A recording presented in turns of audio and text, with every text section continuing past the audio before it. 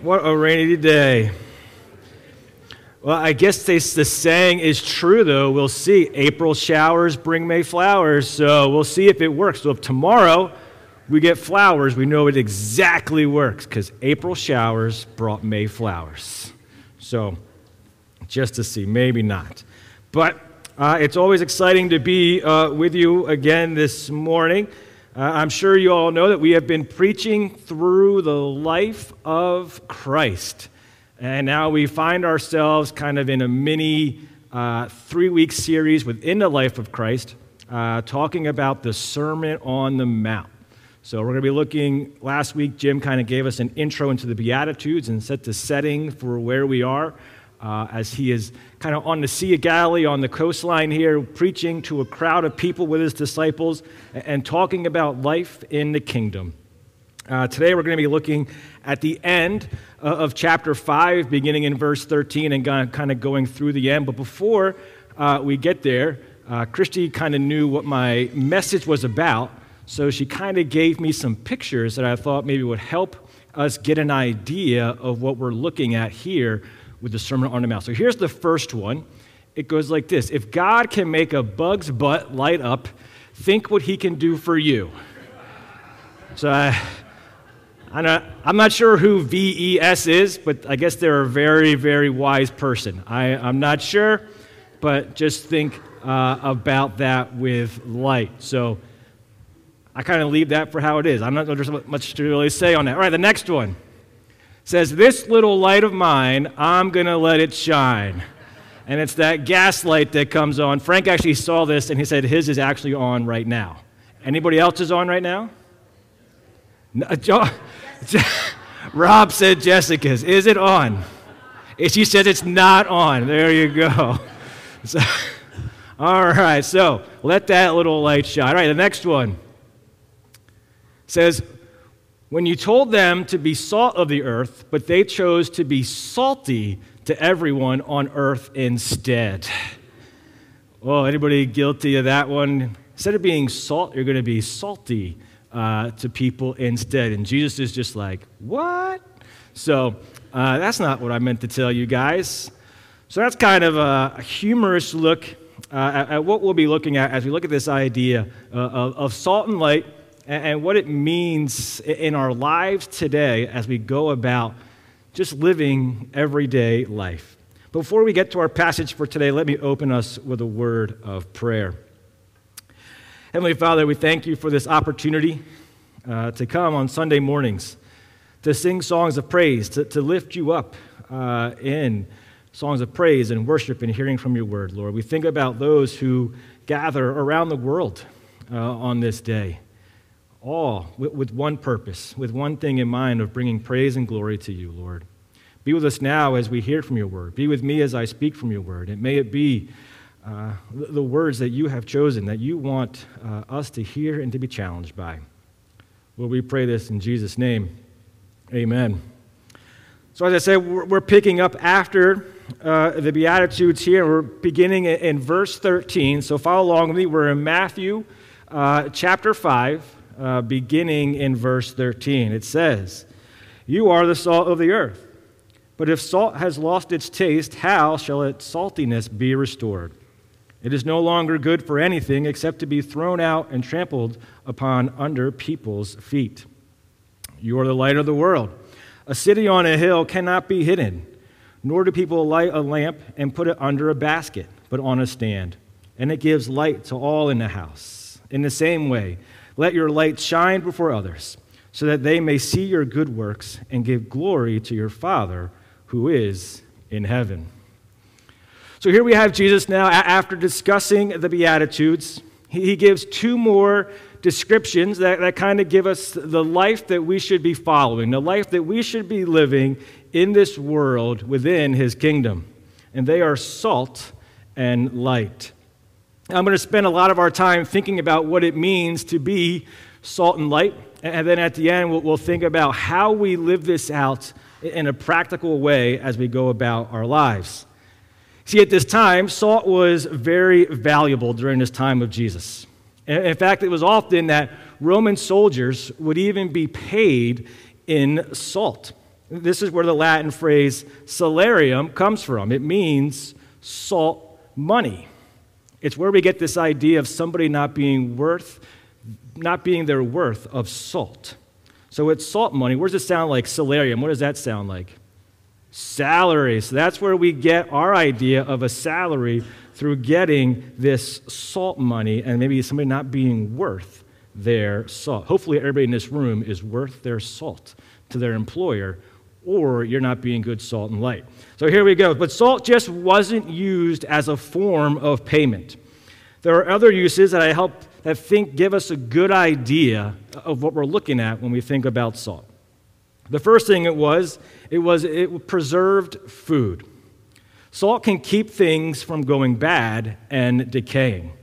Before the time of refrigeration, anybody remember that time? Don't feel ashamed. No, I'm just kidding. Don't raise your hand. But before the time of refrigeration, salt was often used as a way to keep things from going bad. Salt could either kill unwanted bacteria, or it could help remove moisture from food that would help it last longer. So, what does this mean for the church? First thing we see is Jesus says, "You are." Jesus isn't really giving his followers an option. It's not something you should be. It's not something you ought to be. It's something you are. If you are following Christ, you are salt. So if salt preserves, how do we, as the church, as individuals, preserve in this rotten and corrupted world? You know, we can just watch the news for like 5 minutes and we see enough of this world and we know just how bad this world can be. So in a sense, as we live out our times in this world, we are protecting this world maybe from its full corruptness. We bring some kind of good into this world as we go about and live our lives as believers. We are this salt to this world. Another use of salt is that it brings flavor. Salt can influence the taste of things. It takes the bland, tasteless things of life and makes it enjoyable. What is usually the first thing you reach for when a plate of French fries is put in front of you? Amen, sister. So also ketchup, but also it can be salt. And even if it already has salt on it, you're like, you know what? It could really use a little bit more salt. Isn't that right? So I have this great video. We're going to play this video of Kenzie at Texas Roadhouse. So here we go. Watch this and her love of salt. There she goes. It's like a little popsicle she's going at here. There she is. She is just licking constantly the salt. Oh, flip it over. Look at that. She gets both sides. And I got permission to use that, so just so you know. So there she is. Anybody else? I mean, that's what we love. We love salt. It brings us flavor. I'll even say, when I was going to school across the street at the middle school, and it was school pizza, I would put salt on my school pizza. I don't know why. It's weird. I don't do it now, but it was just something I did, putting salt on the pizza over there. But believers are to bring flavor into this world. They are to take this bland and tasteless world and make this place a more enjoyable place in Christ. We are to preach the word. We are to take it into the world that is rotten and corrupt and say, this is where life is found. This is how we bring meaning and taste to life through the life that Christ offers to us, instead of this rotten and corrupted, tasteless, bland food. Anybody have any other, bland or tasteless food in your life? Husbands, don't raise your hands. Just kidding. All right, so we want to be that. We want to be that salt that is added into this flavor of this world so that it can be in a life of Christ. The idea of this really comes down to one word, and it comes down to, what is our influence on the world? How are we influencing the culture around us, or are we letting the culture influence us? Who has more influence upon your life? This culture that we live in puts so much in front of our eyes, in front of our ears, and we need to be careful of what comes into our lives. It could be the movies, the TV shows that we watch, the music that we listen to. The culture wants to influence us in so many ways. Netflix, Amazon Prime, and all these streaming services have great and highly rated shows. But how many of them are really worth our time in watching? The nudity, the language, the themes. Is it all Christ-honoring? Is it stuff that we can proudly proclaim for Christ as we want to be a witness to those? Here's what we say. People will say, well, I'm more mature in my faith. I can handle seeing a naked woman on TV. Really? Jesus wants us to be salt into this world, and if we are corrupting our minds, how are we to go out into this world? And we have a danger here. There is a danger in verse 13. It says, but if salt has lost its taste, how shall its saltiness be restored? It is good for nothing except to be thrown out and trampled upon under people's feet. Now let me say a word about this verse. People start hearing these words, lost, thrown out, and start thinking Jesus is talking about salvation. The context of this verse has nothing to do with this idea of salvation. Instead, remember, it's our lives that we live in this world. So in reality, also, salt doesn't really lose its saltiness. So is Jesus wrong here? No. Obviously, Jesus is never wrong. But let's think about what he is saying. In the context here, Jesus is talking about the influence that Christians have in this world. So one of the first dangers we can see is talking about us being blended together with the culture. And see, here's how this works. At the time of Jesus, a lot of salt was gathered around the seashores and different places, and it would often be mixed with either soil or rocks or other impurities. So when it was mixed with all these things, it was useless to them. They couldn't use it for the purpose that it has. So what it would end up being would be thrown out onto the road, and it would just be trampled over. Or they would even throw it up on their roofs to kind of help harden the soil that was on their roofs so that people could walk on the roof. If you remember the story of someone being lowered through the roof, that's how they would harden all these things. So it was useless to them when it would blend with other things. So Jesus is saying here, when we try and mix our culture, when we blend, or to take a word from Scripture, conform to the world, he's saying your witness becomes useless. If you're looking like the world, then what are you shining? What light, what salt are you bringing to this world? Instead, Jesus is saying, be transformed. He is saying, be something new. See, the more Christians live like the world, our witness is broken. And yet that is what a lot of churches want to do these days. They want to look more and more like the world to attract people, to grow people, and to grow their numbers. But all it creates is a blended mess, and the church becomes useless. So what's another danger?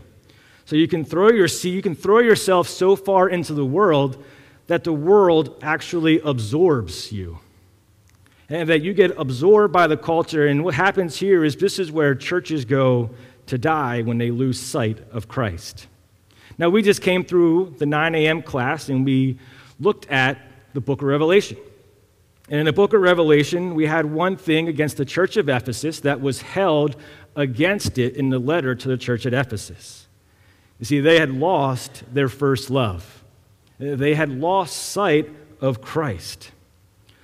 When you think about blending and being absorbed, you also think about the church in Laodicea. Remember, it talks about how they had two water sources coming into their city, one a hot spring and one a cold spring. And when they came together into the city, it was a lukewarm, useless water for them. It was so absorbed that it became nothing for them to use. When our culture blends or even absorbs the life of a believer or a church, it becomes a dangerous place for us to be. I was reading an article this week about the Anglican Church in England. And it's a group of conservative people wanting to challenge the Anglican Church in England. And they've actually called for the Anglican Church to have a time of repentance. to get back to where their beliefs should have led them. And this is one of the quotes it said. It said, the Archbishop of Canterbury, they're kind of like their pope, if you think about that, and other leaders of the Church of England have betrayed their vows to uphold and defend the truth taught in the Scriptures by publicly supporting same-sex blessings. And so here we see this church that, if you know about a church that's gone way on the far side of being absorbed or being blended with culture. And now somebody is rising up and saying, look, we have gone the wrong direction. They talk about how they have lost the influence of Scripture. They talk about how culture has influenced their view of Scripture so that they have lost sight of what Scripture really teaches. It is a dangerous place to get when we conform to what the world is around us. But there's another danger as well. So culture could be absorbed, it could blend, or it could completely separate. It could separate itself from this world. You think about people like the Amish or the nuns, the monks, or even there are some Christian churches who will close their doors to the outside world. And this becomes a dangerous place when all we focus on is within ourselves and not our mission to the world around us. We think about the words from John 17. He says, I do not ask that you take them out of the world, but that you keep them from the evil one. They are not of this world, just as I am not of this world. Sanctify them in your truth, and your word is truth. As you sent me into the world, so I send them. And for their sake, I consecrate myself, that you also may be sanctified in truth. This is kind of where we get that classic Christian phrase, right? In the world, but not of the world. We live out daily in this world. We can't avoid the things of this world. But as we live in this world, we are to live differently. Salt makes food taste different. Believers in this world are to make this world look different and to bring the light of Christ, as we will see in a little bit. Some even say that it's not of the world, but sent into the world. All these ideas of this truth of going in and being something different than this world so that light of Christ can shine. And that's where we go to next. As we think about this light, Jesus starts in the same way. He says, you are. Again, it's not a choice. He's saying, you are the light of the world. First, Jesus mentions that a city on a hill cannot be hidden. It stands out above all things. And many people think he's talking about the city of Jerusalem, because if you know Jerusalem, it's built up on a hill, on a mount. So that as people were walking to it, if you see in the New Testament Gospels, it always talks about going up to Jerusalem. Even if the people were coming south, they always go up towards Jerusalem because it was up on a hill. And I kind of have a picture of this every time I drive to church. So here's a picture. It's really from Google, but it's my view as I drive to church. What is sitting up on a hill? Church. Now, I know, Frank's going to get annoyed that I say this, but there's no sign on the back that says it's church. He's like, not going to happen. I don't know. But no, you come up, and I see this view of our church. And if you want to get technical, it's the daycare on the corner, but it's all the same place, okay? So there is the church sitting up on a hill. So as people come up Ebenezer Road, what do they see? They see us. Now, during the week, I went up on the roof, as I am known to never do, but I went up on the roof, and I took a picture of the opposite view. So looking out, there it is. I did not fall. Although I will say, if people complain, I did throw a ball off of the roof back to the playground at Kids Zone, but I did check to see to make sure there was no kids in the area when I dropped the ball. But here is the view from our city on a hill looking out into the neighborhood behind us. And I actually timed it perfectly because this is when the middle school is getting out. So if you ever want to come to church, don't come to church when the middle school is getting out, or you will be in a line of traffic. But here we are. What do we see? People. And as far as I know, within this view, we have one family who comes to church. The Slackos live within this view. And we have one family who comes to youth group. But other than that, as we look out over this, we see people who need to hear about Jesus. And as we are this city on a hill, looking out over this area of Perry Hall, we think about how many houses are back there. There's a huge high school back there. There's a huge middle school across the street. And how are we letting our light shine as we look out? And see, if salt was dealing with our influence, then I think light is dealing with our visibility. Our visibility of going into this world and how we are seen in Christ. See, after talking about the city, Jesus talks about a light in a home. And these houses didn't have electricity. Light often came from a single lamp. A single lamp that would maybe also have maybe a window included or not, but a lamp that was placed up high to give light for those so that they wouldn't stumble around the house. Now, if you've been to our house, you know that we have a wonderful and lovely dog named Mia. And on Thursday, Mia turned 16 years old, so she's moving out. No, I'm just kidding. That's not how it works. But on Thursday, she turned 16, and she's getting a little advanced in years and having a hard time of seeing. She sleeps in bed with Christy and I, and occasionally at night she'll have to go outside, and the lights are off. And on this one occasion this week, we have a little ottoman at the end of our bed that kind of helps her kind of jump off the bed onto the ottoman and then onto the ground so that she can go out to the outside. On this case, it was dark, and all I hear is her jump, and I hear blah, blah, blah, blah, blah, fumble. She completely misses the ottoman and just goes to the ground. She's okay, she's fine. But often what Christy will do, because I never hear it, I never hear Mia get up often, but whenever she gets up, Christy will often grab her flashlight from her cell phone and give Mia a little bit of light in the darkness so that she can jump off and not injure herself or cause me to awaken from my slumber and not bother me, because that's what really is appropriate for that. So, in the same way, we think about this. We saw that with salt, it was a corrupt and decaying place, and Christians are flavoring that saltless place. But the world is also a dark place. It's a common used throughout Scripture for sin, being in darkness, being called to light. But our light is to shine with the light of Christ into this broken world. And I want to show us now how powerful light can be. Now, anybody afraid of the dark? Don't freak out.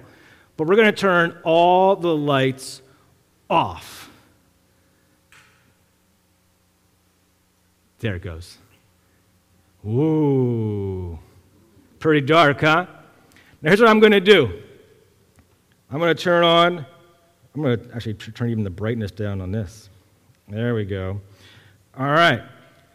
So here's what I'm going to do. I'm going to turn on my cell phone flashlight, and this gives a little bit of light. People online are probably like, what is happening in this church?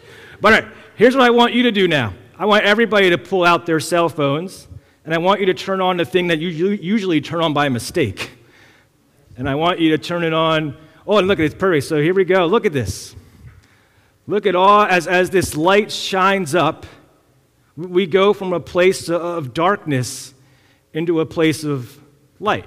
Now, the cool thing, I'm going to go back online and see how much if it illuminated me on stage, because maybe we'll just stay this way for the rest of the sermon. But this is what we are to do. It starts with one light that shines in the darkness.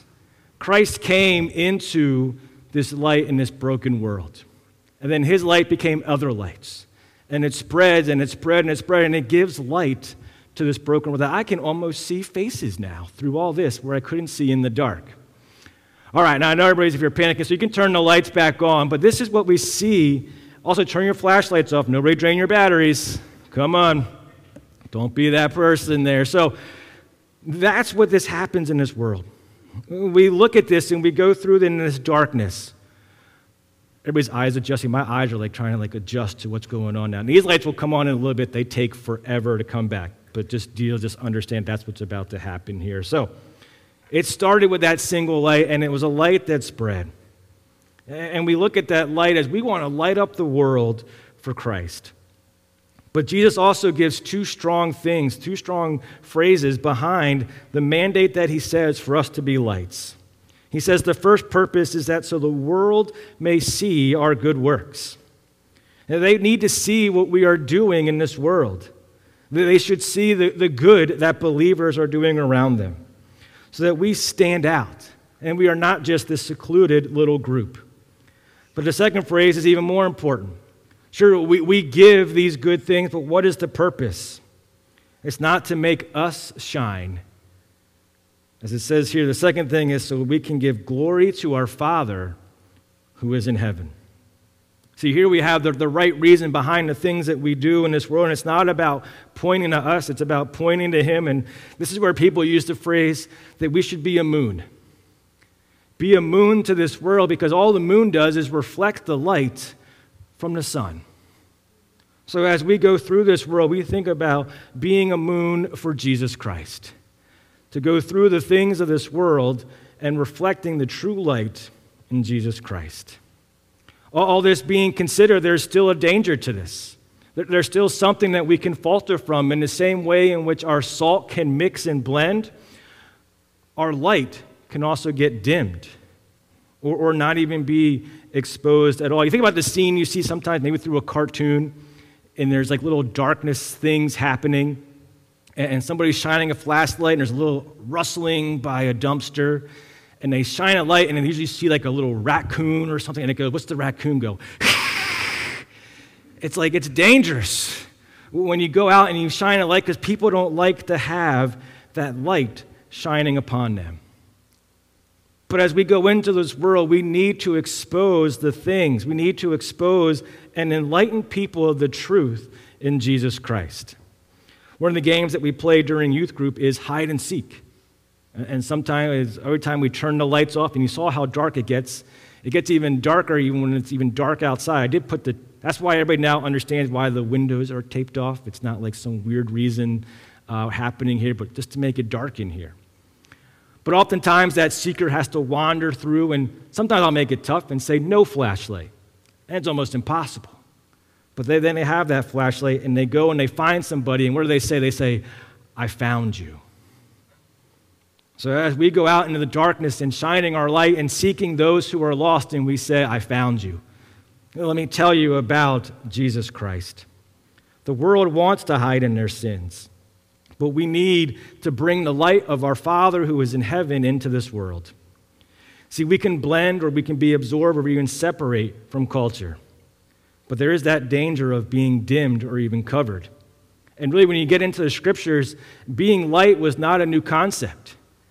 Israel was supposed to be a light to the nations around them. And they were supposed to show God to those who were around them by following his commands, by doing what he said, so that those people would see them and say, this is the God, this is the true God, this is who I want to serve. But instead we know that Israel failed in that. They failed to be that light to the nations around them. They didn't fulfill that, and God would then punish them and take them out of their land for not being the witness that they were supposed to be. The nations looked at Israel, and they didn't see the one true God. Do people see God when they look at us? Israel's light didn't shine, but does our light shine before men? No one should be surprised when they find out you are a Christian. If you tell somebody you are a Christian and they're like, oh, that might not be a good thing. Your salt and your light should shine to all those who are around you. Being salt and light is the influence and visibility that we have in this world. But then there becomes the real question of what does this look like in our lives as we go about it in a practical way? And before we get there, Jesus kind of gives a brief introduction to the law that he's about to dive into. Jesus is going to talk about how he didn't come to get rid of the law, that he came to fulfill the law. And his whole point in what he's saying is, look, every law points to me. I fulfill the law. It's all about me. There's not a dot or an iota, even the smallest portion of the Hebrew language will not pass away because I amidst fulfillment. So, even he says that we need, though, a righteousness like the Pharisees. And we're saying, wait a second. You're saying if we can be as righteous as the Pharisees, if not even more, we can get into heaven? And that's not what he's saying. He's saying you do need a righteousness that is better than the Pharisees, but that righteousness isn't going to come from following the law. It's going to come from me. It's going to come from Christ. I am going to give you the true righteousness that you need to go about living in this world. And now Jesus is going to come and give us some examples for how we are to live in this world. And the first one he says, let's think about how we can be salt and light to this world in our anger. Jesus is going to say, beginning in verse 21, he's going to say, you have heard it was said. And he's going to say this 6 times in here, because think about this. In this time, not everybody had a scroll in their house. The way they heard the scriptures was to come to the synagogue, go to the temple, and hear what the priest was saying. So here they are, he's saying, look, this is what you have heard from your leaders. So he says, look, you shall not murder. You've heard that. But he says, it's deeper than that.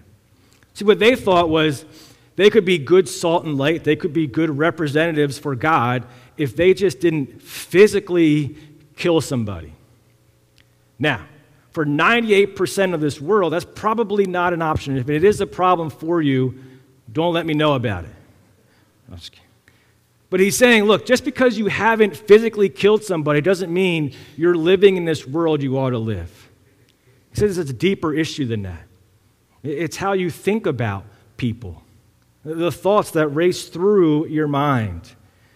He even goes on and says, look, it's about how you even treat people within a church. He says, look, if you're having anger or upset with people in the church, it upsets your worship. He says, go and think deeper upon these things. He says, look, you want to be salt and light, handle your anger correctly. Think about how many times we have been poor witnesses because of our anger in Christ.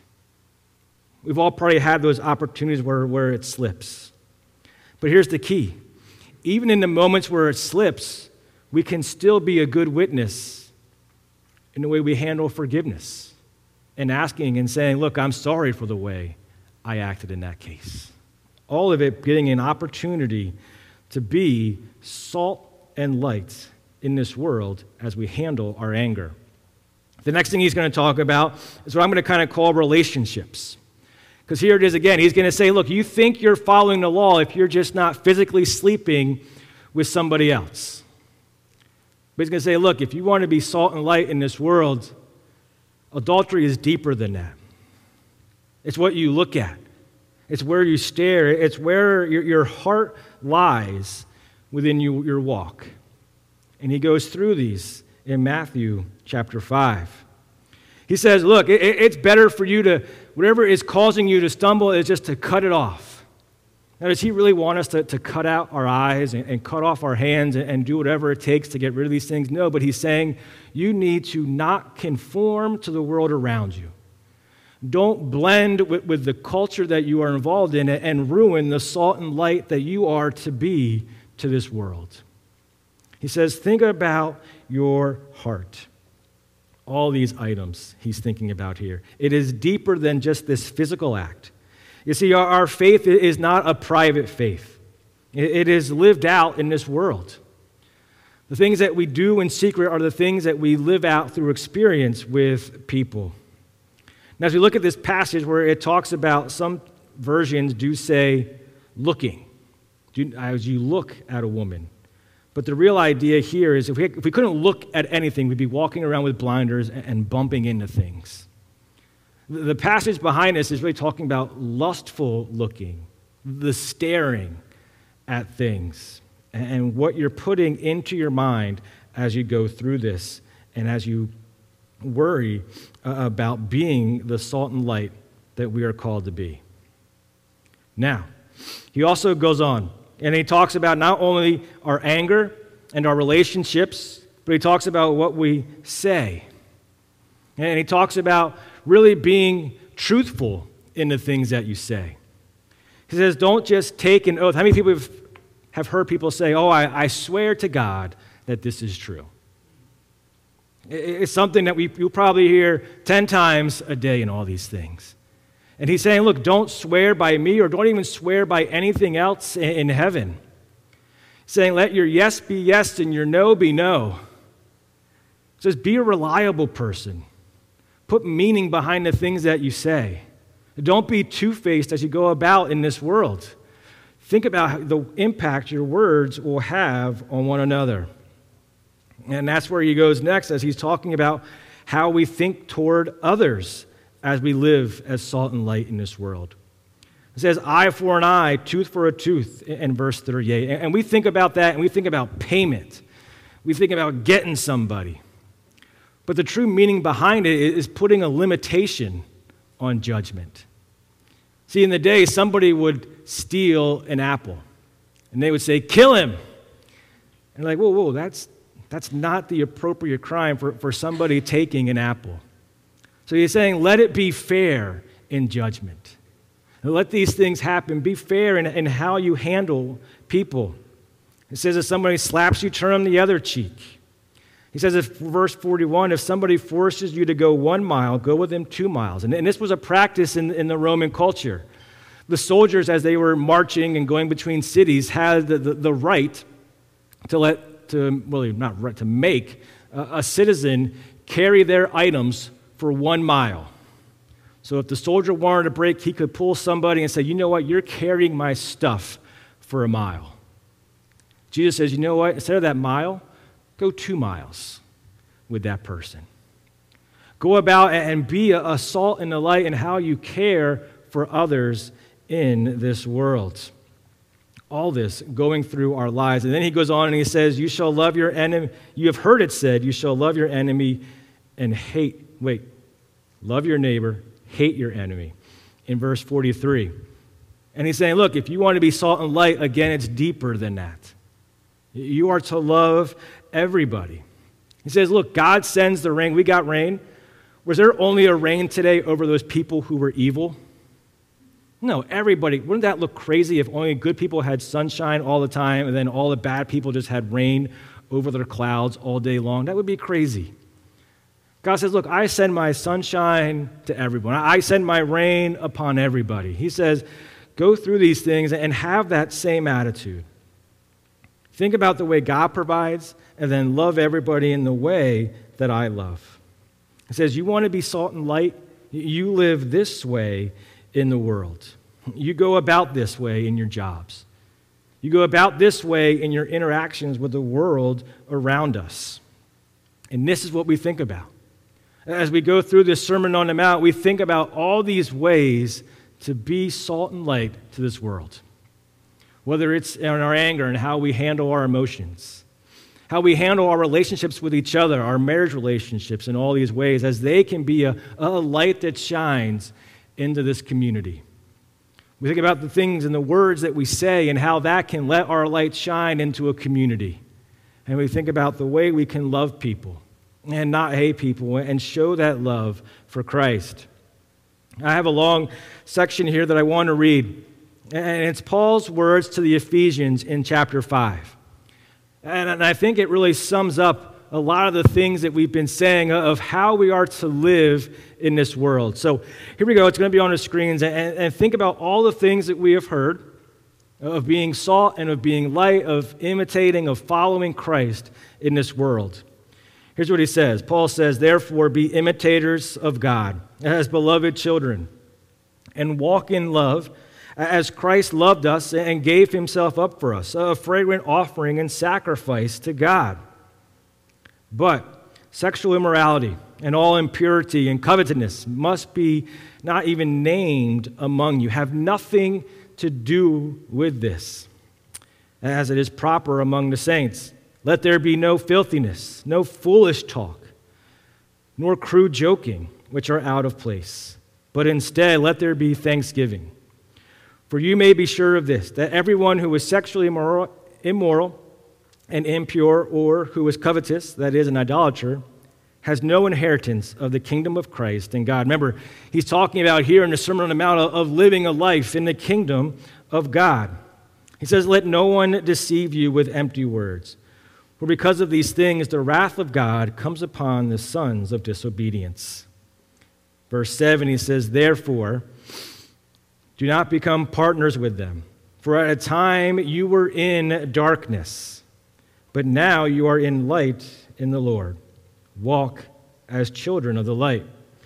For the fruit of the light is found in all that is good and right and true, and try to discern what is pleasing to the Lord. Take no part in unfruitful works of darkness, but instead expose them. Go in as light and expose the deeds of this world. Verse 12, for it is shameful even to speak of these things that they do in secret. But when anything is exposed by the light, it becomes visible. For anything that is visible is light. Therefore it says, awake, O sleeper, and arise from the dead, and Christ will shine upon you. Then it gets very practical again, more in verse 15. It says, look carefully then how you walk. Watch how you go about in this world. Think about how you see this culture and how you go about it. It says in verse 15, continuing, not as unwise, but as wise. Making the best use of time. Paul's there again, like, do you make the best use of your time that you have? And he says, why? He says, because the days are evil, to end verse 16. He says, therefore, do not be foolish, but understand what the will of the Lord is. And do not get drunk with wine, for that is debauchery, but be filled with the Spirit. And then he gets into how we fellowship with each other, addressing one another in psalms and hymns and spiritual songs, singing and making melody to the Lord within your heart, giving thanks always for everything to God, for the Father in heaven, our Lord Jesus Christ, submitting to him one another out of reverence for Christ. It's a long list as you go through there in Ephesians of being this and not being this, walking in light, not walking in darkness, not letting this world corrupt you. Instead, being the thing that is different, being the salt, being the light into this world, so that we bring forth Christ. Worship team, you can make your way back on stage as we get ready to close. And I could think of no better way as I was sitting and thinking about how to end this message and thinking about Paul's words to the Romans. Because if we are to be the light of this world, as Jesus says here, we're the light to the world, not to heaven. We are here working, and we have to go out into the world. And this is what Paul says beginning in verse 13. He says, for everyone who calls on the name of the Lord will be saved. How then will they call on him who they have not believed? How are they to believe in him in whom they have not heard? And how are they to hear without someone preaching? How are we to preach unless they are sent? As it is written, how beautiful are the feet of those who preach the good news. We go into this world as salt and light, preaching the word of Christ, living it out practically in our lives, in the way we handle anger, in the way we handle the things that we say, in the way that we handle the relationships that we have with people, all for a call to be light. But again, not for our own purposes, but instead we do these things so that God gets the praise, so that they can understand the salvation and all that God has written for them in their lives. And we are that beautiful feet, the feet that say Jesus died for your sins, and he rose again in victory over sin. And it is by those who believe and have faith in him that we find our trust and our eternal reward in heaven. Let's pray as we close and sing a song. Heavenly Father, we thank you for your words to us here in the book of Matthew, a calling for our lives to be salt and light, to go out into this world and let ourselves shine, to bring taste into a flavorless world. Lord, we praise you when we worship you, and we thank you for all that you've given to us. And we pray this in Jesus' name.